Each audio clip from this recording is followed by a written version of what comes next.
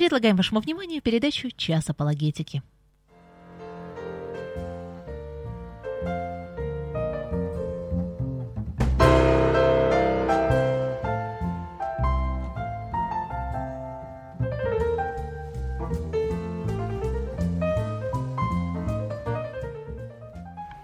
Добрый день, дорогие друзья! В прямом эфире радио Мария передача «Час апологетики», которую ведут сотрудники Центра апологетических исследований. Вы слушаете передачу из архива радио Мария. В последнее время мы провели несколько передач из цикла «Как толковать книгу Откровения». В этих передачах участвует в качестве гостя и собеседника сотрудник Санкт-Петербургского христианского университета, докторант богословия Александр Беляев. Добрый вечер, Дмитрий, добрый вечер, уважаемые радиослушатели. Как вы слышите, он сегодня тоже с нами в студии, и мы продолжим сегодня наш разговор о книге Откровения. Сегодня на очереди у нас 4 и 5 главы. Это очень интересная и необычная часть книги Откровения.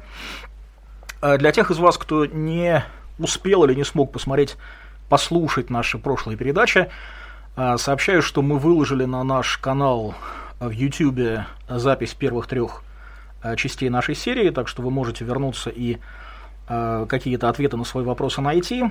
А сегодня, где-то на середине нашей передачи, я дам в эфир телефон в студии, вы сможете задавать ваши вопросы, а вначале мы с Александром поговорим на какие-то важные темы для того, чтобы у нас была возможность их хорошо обсудить.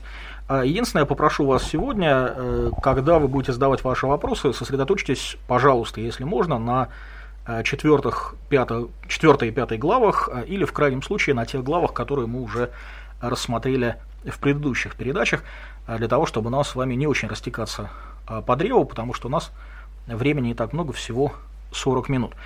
Итак, сегодня мы говорим о 4 и 5 главах книги Откровения. Они занимают очень важное место в повествовании. По сути дела, это такой некий промежуток между посланиями 7 церквей и описанием неких событий, которые происходят на земле. То есть у нас есть такая возможность в течение 2 глав заглянуть за небесную завесу, увидеть, что происходит на небесах. И мы уже говорили о том, что книгу Откровения нельзя толковать как некий календарь, но многие люди воспринимают 4 и 5 главу как некое описание устройства небесного святилища, такую географию небес.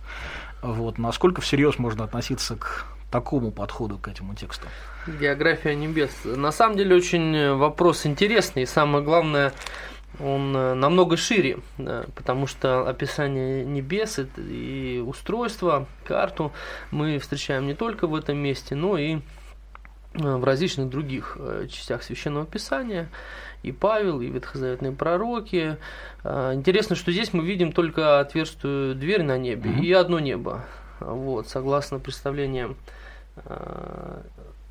было их несколько, да, то есть там по разным подсчетам от 3 до 7. Павел говорит вот, о 3. Да, но есть и более, так сказать, развитые структуры. Мне кажется, что здесь не так важен вопрос географии небес. Единственное, с чем бы, может быть, я немножко сакцентировал внимание на чем. 4 и 5 глава – это не столько пробел, сколько основание для всего дальнейшего повествования.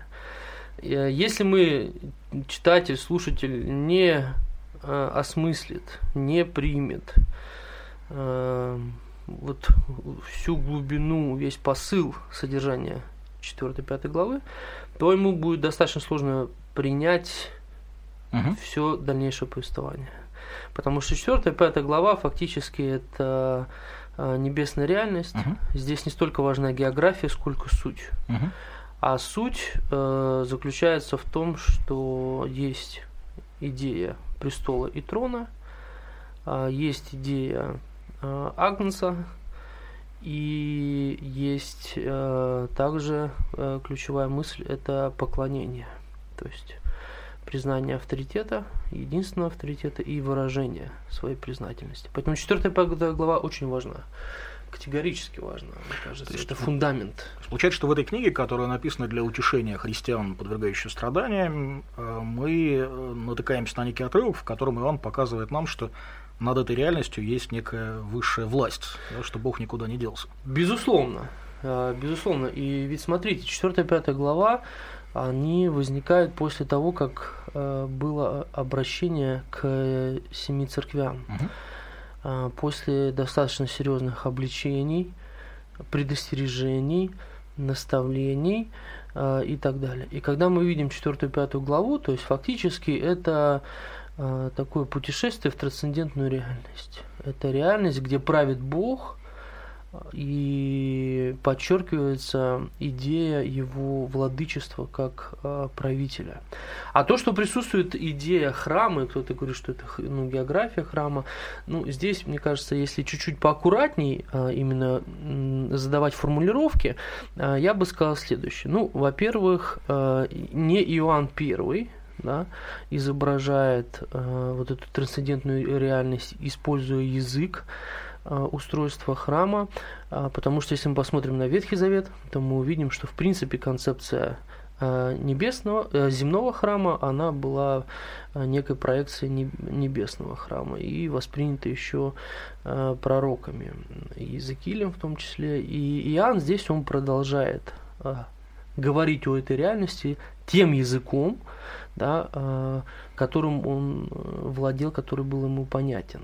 Поэтому здесь вот такие вот очень интересные формулировки. Не так важна в 4-5 главе география, сколько важна вообще пространственная ориентация. И здесь мы видим, что ключевой центр пространственной всей ориентации – это трон. Иоанн видит трон, это первое, что ему бросается в глаза. И дальше все, что он описывает, это подобие того, что он увидел. И вот эти слова «увидел я исходящий от трона», «посреди трона», «на троне», все вращается вокруг трона. Поэтому если и говорить о какой-то небесной географии, то она достаточно условна, но, безусловно, центром является небесный трон. Вот интересно, что с точки зрения такого хронологического восприятия Откровения, 4-5 главы, они не очень интересны, потому что там речь идет о вещах, недоступных нашему зрению, то есть не с чем соотносить из земной реальности. Вероятно, поэтому, когда некие земные группы, особенно всякие псевдохристианские, пытаются толковать, они впадают в какие-то крайне символические толкования всех этих образов, которые там есть. И один из самых любопытных моментов, не только в 4-5 главах, но и вообще в книге Откровения, это цифры, которые там встречаются. Да. Наверное, такой хороший момент, чтобы поговорить о том, как вообще подходить к пониманию и толкованию цифр в книге Откровения. Безусловно, если взять и поставить книгу Откровения на полочку с другими писаниями, то мы увидим, что числовой символизм играет особое значение. Особое значение в апокалипсисе Иоанна. Числа здесь, с одной стороны, мы должны указать, что это все-таки метафоры, как правило, связаны с метафорическим смыслами, с другой стороны, символическими. И интересно, что в книге Откровения, какие самые такие популярные, скажем, числа? Число 7. Взять, допустим, число 7, мы видим 7 посланий к 7 церквям, 7 светильников, 7 духов Божьих, 7 звезд и так далее. Если даже просто взять и выписать отрывки, к чему, точнее, к кому употребляются какие числа, то уже это упражнение, оно позволит выявить, что, допустим, все, что относится к Богу, или так или иначе с ним связано, это 7. И еще Иосиф Флавий в своих описаниях указывал на то, что это число полноты. Ничто, относящееся к противникам Бога, не описывается как число 7, а описывается как число 6. Зачастую 6, 666 и так далее. То есть 6 это близко к 7, но не 7. Интересно. И поэтому все притязания на власть, на силу, на авторитет противников Бога, они почему-то не сравнены с единичкой, с нулем, близки к нулю. То есть эти притязания есть, они достаточно серьезные. От этих притязаний определенные трудности испытывают жители Земли, но это не 7. Чего-то не хватает. Чего-то не хватает в любом случае, это 6. Да, и поэтому здесь вот так вот интересно здесь понаблюдать за этими числами, да, 144 тысячи, в принципе, тоже по большому счету так или иначе связано, да, с идеей полноты, но мы будем об этом отдельно говорить. Ну, это производное число, оно от 12. Да, безусловно, вот, от 12, и 12 также связано с представителем Бога, с Богом, значит, с небесным градом, вот, и 24, в принципе, тоже тут напрашивается, да, сложение или умножение. Вот, поэтому, да, числовой символизм, он в этом отношении очень интересен, и, безусловно, он имеет такую богословское значение, богословскую коннотацию серьезную. Ну, тогда такой конкретный более вопрос. Да. Есть ли в книге Откровения цифры, числа, которые нужно воспринимать буквально, как указание на некую там дату, период времени? Как указание на дату и период времени, но здесь вот с этим вопросом соотносится идея периода так называемой Великой Скорби. Тысячелетнего царства. Тысячелетнего царства и так далее. Есть две точки зрения. Ну, вообще, когда мы говорим о толковании метафор или символов, всегда этих точек зрения много. Если говорить о периодизации, то академический мир, скажем так, он склоняется к тому, что здесь речь идет скорее указание на некий символ, на период, да, какого-то времени, полноты или неполноты. Потому что даже если взять период Великой Скорби, условно, да, там 3,5 года, то это опять же число несовершенное, и оно по-разному в книге Откровения употребляется. Иногда речь идет о годах, о годинах, иногда идет исчисление в днях, да, и так далее. Мне кажется, один из таких вот условных, опять же, условно-буквальных смыслов в числовом символизме апокалипсиса, это послание к Смирне, где говорится, что вы будете искушаемы, будьте готовы, дьявол будет бросать, значит, из вашей среды, ввергать, точнее, в темницу, будь верен, да, на дней 10. Вот там такое условное есть указание, на дней 10. Что это такое? Буквально в это воскресенье мы в церкви немножко затронули эту тему в нашей общине, и здесь, мне кажется, что здесь идет речь, отсылка просто на какую-то норму права, да, то есть вот верующие, они будут притесняемы со стороны властей, буквально речь идет здесь о наказании, там, административном или условно-административном, условно-наголовном, и Бог говорит, что будьте готовы, то есть вас будут забирать дней на 10. Да, это какой-то тоже период. Вот здесь, мне кажется, можно. Но опять же, это не конкретная цифра. Но там интересно дальше, дабы не фокусировать наше внимание на этом числе, дальше идет выражение «будь верен мне даже до смерти». То есть не озадачивайся подсчетом дней 5, 6, 7. Если 10, 11, да, то не продолжай сохранять свою верность, и если потребуется, даже до смерти. Поэтому и здесь, при такой относительной буквальности, все равно фокус, он на другом, да, он на верности, которая не ограничена каким-то определенным количеством дней.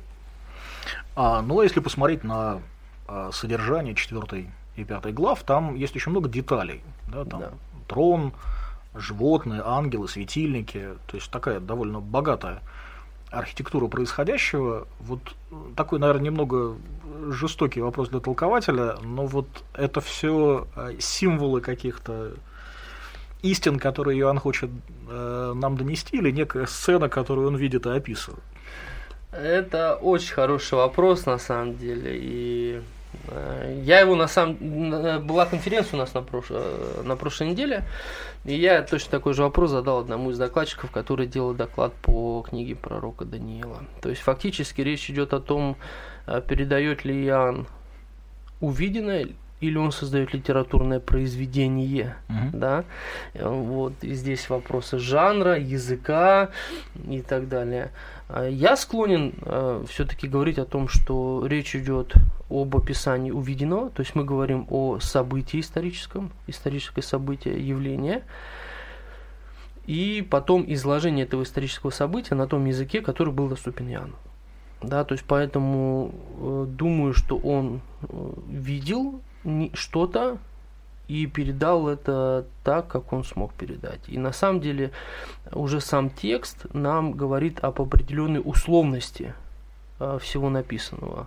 В 4 главе подобно такому-то камню, подобно там яспису, и видел я подобно. Ну вот когда идет описание трона, буквально Иоанн нам говорит о том, что это очень похоже, но это не совсем то. То есть эквивалента он не смог подобрать достойного.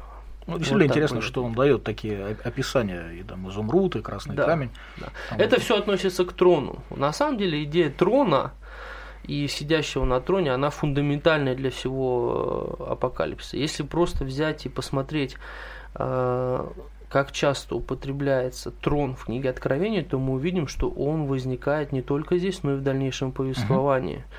Да, когда идут уже дальнейшее описание трагедий и так далее, читателю, слушателю постоянно напоминается о том, что есть тот, кто управляет. Вот что такое идея трона? В нашем государстве на сегодняшний день она все-таки, с одной стороны, понятна, с другой стороны, уже немножко и архаична. Вот заходим мы с ребенком, мы были в Кремле, и там, значит, заходишь когда в музей, и вот в ту комнату, где стоит трон, у тебя сразу какие-то чувства возникают. Ты понимаешь, что здесь присутствует главный, ну или должен присутствовать, или присутствовал. То есть идея трона – это идея власти, стопроцентной власти, идея авторитета, с одной стороны. Поэтому трон в данном случае имеет как религиозное такое, ну, скажем, духовное значение, религиозное, так и политическое, потому что он нам указывает на того, кто правит в этом мире, кто должен править. Тот, кто выше тех властей, которые гонят христиан. Да, тот, кто выше зверя, потому что даже в Откровении 13 главе есть указание на то, что зверь, он разделяет свой трон и престол, точнее дракон разделяет свой трон и престол со зверями. А Агнец разделяет свой трон, Бог разделяет, сидящий на престоле, разделяет свой престол и трон с теми, кто верен Агнцу. Да, и одно из обетований в послании к 7 церквям: и дам ему восседать на троне вместе со мной, не на отдельном троне, а вот как бы вот, ну, как образ такого, можно на коленке посадил. Такая очень, очень важная мысль, поэтому. И трон описан фактически языком подобия. Яркие цвета, преимущественно такого красного оттенка, да, то есть Иоанн описывает цвет, который от этого трона исходит. И вот эти все камни, я не думаю, что нам нужно определять значение каждого камня, что этот камень значит, что значит там яспис и так далее. Здесь важно целостное представление. Да? Иоанн видит свет, и от этого света он под большим впечатлением. Про камни, если Господу будет угодно, еще поговорим в 21 главе. Да. Про город небесный. Ну, двинемся немножко дальше, и у нас, наверное, подошло время, когда можно задавать вопросы. Вы слушаете передачу из архива «Радио Мария». Итак, двигаемся дальше. Вокруг трона мы видим некое количество присутствующих персонажей. И они очень необычные. Это 4 животных и 24 старца. Что это за животное, что это за старцы, и почему именно 4.24? Почему именно 4.24? Вопрос такой сложный, да, мы, аргументацию как таковую, которая бы полностью нас удовлетворила, не можем подыскать. Мы, скорее всего, в данном случае имеем дело просто с данностью. Кто-то символизирует, да, есть разные попытки определить 4 животных, как там 4 стороны цвета или 4 Евангелия. Но если мы посмотрим, к примеру, на животных, да, то буквально стоит древнегреческое слово «зон», животное. Это оно никогда не употреблялось по отношению к человеку. Да, у нас, по-моему, стоит живые существа, но мы можем говорить именно о животных. И вопрос, кто это такие, каков характер их действий. В данном случае субъекты определяются как языком, их описывающих, так и действия, которые они совершают. И эти 4 живых существа, я их вот так называю, они, очевидно, это не люди. У нас нет ни в Септуагинте, ни в Новом Завете нигде указания на то, что они так или иначе имеют отношение к человеку. Но зато в книге пророка Иезекииля мы находим очень схожие упоминания. Есть некая разница при внимательном прочтении, но в целом язык очень схож. Когда Иезекииль видит видение, он видит тоже этих 4 животных. Там немножко отличия в лицах. У Иоанна у каждого по одному лицу, а у Иезекииля, да, по 4. Вот. И да, это вот такие ангелоподобные некоторые существа. А если мы посмотрим на то, что эти животные делают, а именно они поклоняются, взывая «Свят, свят Господь Саваоф», и почитаем внимательно книгу пророка Исаии, то мы видим, что эту функцию в небесной реальности исполняют херувимы, серафимы, поэтому здесь мы имеем место с ангеломорфными существами, это ангельские существа. У нас есть телефонный звонок. Добрый день, вы в прямом эфире. Добрый вечер, меня зовут Владимир. А подскажите, пожалуйста, вот некоторые исследователи, авторы, но не церковного порядка, они утверждают, что в те далекие времена многие какие-то числа, цифры, они были зациклены на тех или иных, сейчас бы сказали астрономических, а тогда говорили астрологических порядках, событиях, вещах. Вот не было ли попыток проанализировать вот эти числа с помощью астрологического исследования? Спасибо. Да, спасибо большое. Очень хороший вопрос по существу. Такие попытки были. И попытки были увидеть, в том числе в этих 4 животных, 4 основных знака зодиака, присутствующих в вот этой зодиакальной системе. Я бы не столько говорил о конкретных результатах данного подхода, сколько о сущности, откуда, как говорится, ноги растут. Если мы посмотрим на контекст, в котором возникает текст Апокалипсиса Иоанна, то мы увидим, что он возникает на стыке 2 культур.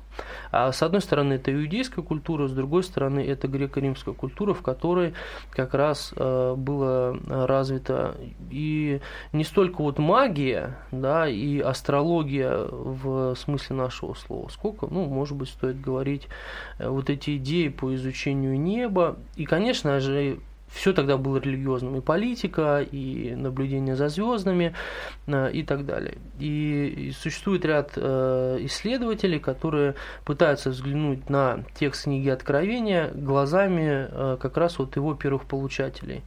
То есть, если человек воспитывался и рос в иудейской культуре, то, соответственно, весь числовой символизм он соотносил с иудейской традицией. А если человек воспитывался в греко-римской культуре, то весь числовой символизм, не будучи хорошо знакомым с иудейскими текстами, он так или иначе соотносил с той культурой, с которой он был знаком. А влияние, вот этих всех зодиаков, исследования неба на иудаизм, они на самом деле есть у нас. Вот рядом с Сифорием есть синагога, ее, правда, датируют более поздним периодом, 3-4 век, и когда археологи ее открыли, раскопали, они увидели, что мозаичный пол содержит иллюстрации, допустим, там, по-моему, есть Авраам, приносящий в жертву Исаака, и в том числе знаки зодиака, да, и фундаментально настроенные иудеи, они предпринимали несколько раз попытки ее разрушить, как свидетельство ассимиляции. И, соответственно, здесь мы подходим к вопросу Апокалипсиса Иоанна, нам-то из чего исходить? Можем ли мы здесь видеть, вот эти все зодиакальные системы? Мы исходим в данном случае из того, кем был Иоанн. Иоанн был иудеем, и он имел, соответственно, иудейское мировоззрение, был воспитан в среде и знаком с текстами Ветхого Завета. И поэтому здесь, если говорить о символизме, мы должны искать его не столько в греко-римском контексте, сколько в Ветхом Завете. Да. На самом деле там прозрачные очень такие отсылки, и море, и престол, и храмовая архитектура. Да, безусловно. То есть у нас, понимаете, символ, он как работает? То есть ты, когда человеку что-то говоришь, у него в голове возникают ассоциации. Как правило, они возникают достаточно быстро, подсознательно, и мы можем предположить, что кто-то мог увидеть что-то, из той культуры, в которой он был знаком. Но Следующим вопросом мы должны задаться, а что Иоанн, собственно говоря, думал по этому поводу. И корни мышления Иоанна, они в первую очередь в ветхозаветной апокалиптике. Чудесно. Мы, насколько я понимаю, поговорили про животных. Да, то есть с животными на самом деле все просто. Это ангеломорфный язык. То есть это ангеломорфный язык. Если мы внимательно читаем Ветхий Завет, то мы видим с вами, что этим языком описывались ангелы. Я люблю спрашивать студентов, откуда вы знаете, как выглядят ангелы. И важно признать, что наше с вами представление об ангелах современного человека, оно сформировано искусством, картинами, да? Но представление Ветхого Завета об ангелах, оно в данном случае немножко другое. Иоанн здесь следует ветхозаветной традиции. А вот с 24 старца здесь немножко сложнее. Почему? Потому что в данном случае речь как раз идет именно о старцах. То есть, если здесь речь идет о живых существах, то здесь старцы, да, буквально пресбитерос стоит древнегреческое слово. И опять же, в Ветхом Завете, если мы посмотрим на идею теофании, то есть богоявления, почему-то старцы, они всегда были свидетелями этой теофании. Вот внимательно смотрим на тексты Торы, на тексты пророков, и мы видим, что если Бог является, то старцы, старейшины, они свидетели этой теофании. И в данном случае речь идет о 24 старцах, то есть это такие люди, наделенные неким привилегированным статусом. То есть вот, важен в данном случае характер их действий. Но это старейшины в иудейском понимании или пресвитеры в христианском понимании? Но я думаю, что в данном случае речь идет о людях, и у нас не уточняется, иудейское это понимание или христианское. Вот. Здесь речь идет о некой группе лиц, которые имеют особый привилегированный статус, особое положение перед Богом. Очень любят говорить о том, что это 12 апостолов и 12 патриархов. Я вот эту идею беру и более аккуратно ее, да, формулирую, потому что если мы будем говорить о 12, допустим, тех же самых апостолов, то у нас возникает вопрос, как там Иоанн себя увидел, в числе он их, не в числе, кто на месте Иуды. И апостолов было несколько больше, чем Да, и апостолов было несколько больше. Но мне кажется, сама идея 12 плюс 12, она имеет право на существование, потому что если мы посмотрим на окончание книги Откровения, описание Небесного Града, то мы как раз видим, что при описании Небесного Иерусалима написаны имена 12 апостолов Агнца и 12 колен Израилевых. То есть вот нам такая небольшую подсказку текст дает. И поэтому я бы здесь говорил о некой идее Божьего народа. Вот не столько персонифицировал там апостолов или представителей колен Израиля, сколько о самой вот идее Божьего народа. Сложение двух целостностей. Да, вот такими более широкими мазками. Очень интересно. Если греко-римский контекст немножко углубиться, то кто-то сравнивает, говорит о том, что императорский двор был устроен следующим образом, да, стоял престол императорский, и вокруг него стояло 24 телохранителя.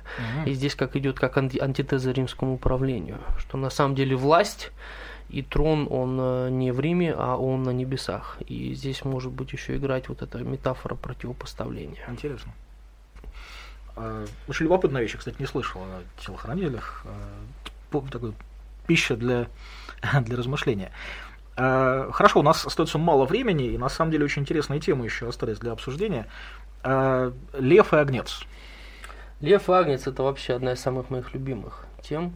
Когда Иоанн видит трон, он буквально, мне кажется, потрясен, впечатлен, но потом возникает интрига, с которой ему очень сложно справиться. Он видит свиток в руке сидящего на престоле, ему так сильно хочется в него заглянуть, и его любопытство, наверное, значит, буквально распирает внутри, извините за слово такое, но мне кажется, оно очень хорошо описывает то, что мы видим, и у него трагедия, он хочет посмотреть, что же там в этом свитке, но никто ни на небе, ни на земле, ни на море, нигде не имеет права этот свиток открыть. И он горько плачет, и его утешает старец, говорит: не плачь, не плачь, вот лев из колена Иуды победил и может открыть этот свиток. На что я обращаю внимание здесь, что Иоанн слышит от старца об льве. Он говорит: не плачь, то есть старец ему рассказывает о льве. Лев из колена Иуды, он победил. Да? И что мы здесь видим? Мы здесь видим образ льва, победителя из колена Иуды, мессианский титул, он победил, он одерживает идею, он одерживает победу. Да? Лев – сила, мощь, опасность. А когда Иоанн описывает, что и он взглянул, чтобы посмотреть на того, о ком ему только что рассказывает старец, он увидел, но увидел не льва, он видит ягненка, как бы закланного, который тоже, с одной стороны, должен быть мертвый, но он живой.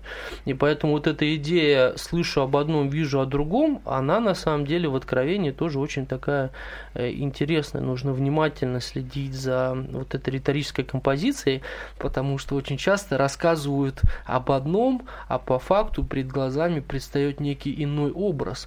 И в образе льва и агнца здесь мы, с одной стороны, видим чаяние и надежды иудаизма, да, периода второго храма, и мы о них слышим и видим то, как они реализовались в пасхальном агнце, который искупил кровью всех. Это один и тот же субъект, описанный вот таким двумя языком. То есть здесь о Христе, как о надежде, и о том, как эта надежда реализовалась, да, в пасхальном агнце. Поэтому это очень красивый образ. Да, безумно красивый. А здесь в 5 главе появляется такая маленькая деталь. Вот, не знаю, как ты ее прокомментируешь, но интересно. 24 старца падают перед ангелами, имея каждый гусли, золотые чаши, полные фимиама, которые суть молитвы святых. Нет ли здесь намека на то, что святые молятся за нас? Но вопрос молитвы каких святых? Почему не земных ли? 24 старца на небесах возносят молитву святых. Но здесь, мне кажется, речь идет об идее, опять же, храмового богослужения. То есть, если мы посмотрим на вот эти чаши все и так далее, то я думаю, что значение данного образа заключается в следующем, что молитвы, которые совершают люди. Я, кстати, никогда не слышал об идее именно небесных святых. В основном говорят о земных. Да, они доходят до небесного престола и трона. И в итоге они же потом изливаются. Да, то есть и начинают, после этого возлияния начинают происходить определенные действия. То есть я бы здесь говорил, наверное, не столько о том, кому они принадлежат, сколько в целом о богословии молитвы. Да, что оно доходит до престола, и оно действенно. Очень интересно. Вот. И здесь 24 святых поют и говорят: «Ты сделана с царями и священниками Богу нашему, мы будем царствовать на земле». Но ведь в основном о царях-священниках говорится как обо всех христианах. Поэтому мы говорим, что 24 старца – это представители Божьего народа. Не заместители, не посредники. Нет, я думаю, что представители. 5 глава, вот нельзя полноценно закончить разговор о 5 главе и 4, не обратив внимания на уникальность христологии и агнца. Потому что если мы внимательно читаем 4 и 5 главы, то мы увидим, что 4 ангела, да, и 24 старца поклоняются тому, кто сидит на престоле. Но потом дальнейшее повествование нам указывает на то, что они переключаются на несколько иной объект поклонения. Они начинают поклоняться Иисусу Христу, да, вот этому агнцу. И ключевая мысль в том, что их никто не обвиняет в нарушении законов, да, о монотеизме. Они не совершили акты идолопоклонства. А в Откровении эта мысль очень важная. Иоанн несколько раз предпринимает попытки поклониться не тому, кому нужно, и ангел его останавливает. Он говорит: не поклоняйся мне, потому что я не тот, кому должен поклоняться. А поклонение Христу в данном случае, агнцу, оно легитимизировано, да, оно легально, оно не нарушает ничего, закон. И тот, сидящий на престоле, не гневается. И мы видим, что в поклонении сидящему на престоле и агнцу в итоге объединяется все творение. Не только 4 ангела, не только 24 старца. 5 глава заканчивается следующим, что все творение, все люди и все, что сотворил Бог на земле, на море, оно объединено в хвале и поклонении Агнцу. Поэтому здесь такая возвышенная христология в Новом Завете.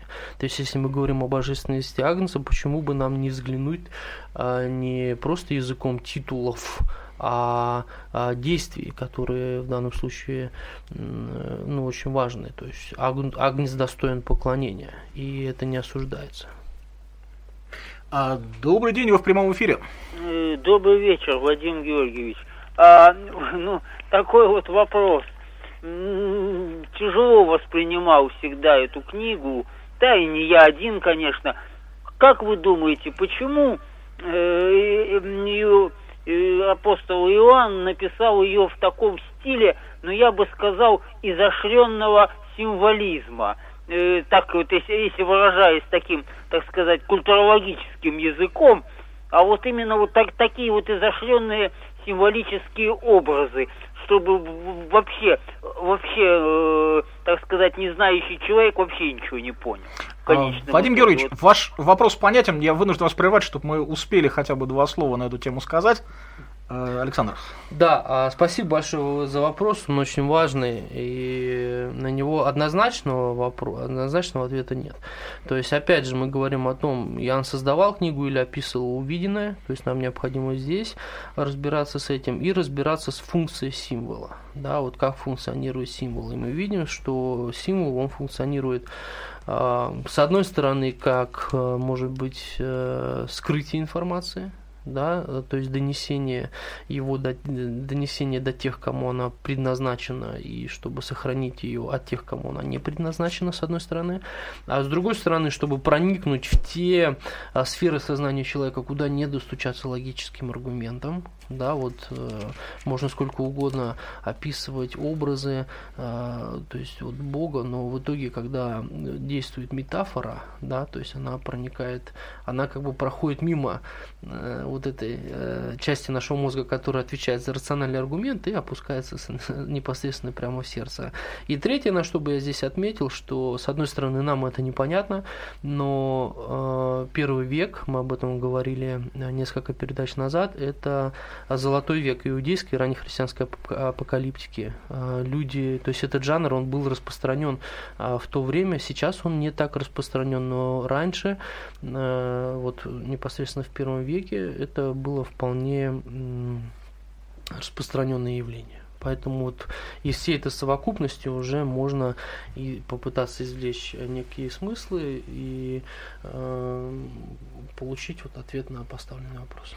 К сожалению, у нас такой блиц толкование откровения получается, поэтому не можем долго останавливаться на этих вещах, но, к счастью, есть книги, которые можно читать, есть вопросы, которые вы можете задавать, присылайте ваши вопросы на адрес студии «Радио Мария», на адрес Центра апологетических исследований, мы обязательно постараемся в будущих передачах его затронуть. Так или иначе, мы, я надеюсь, продолжим разговор о 7 печатях, то есть как раз вот о том, чего Иоанн очень-очень хотел увидеть. То есть мы подходим к самому сладкому. Да, в принципе, содержание откровения начинается как раз со снятия печати с этого свитка. Вся интрига. Вот сегодня же я хочу еще раз напомнить вам о той замечательной картине, которую мы увидели, о вот этом двойном образе Агнца и льва, льва из колена Иудина, который предстал как закланный агнец. Это и есть смысл пасхального послания, смысл того, что мы переживаем прямо сейчас. Надеюсь, что вы найдете время подумать об этом в молитве, чтении Писания, и это принесет вам огромную пользу. На этом, к сожалению, мы вынуждены закончить сегодняшний эфир. Большое спасибо за то, что были с нами. Спасибо большое, уважаемые радиослушатели, Дмитрий. Оставайтесь с миром и служите Господу с радостью.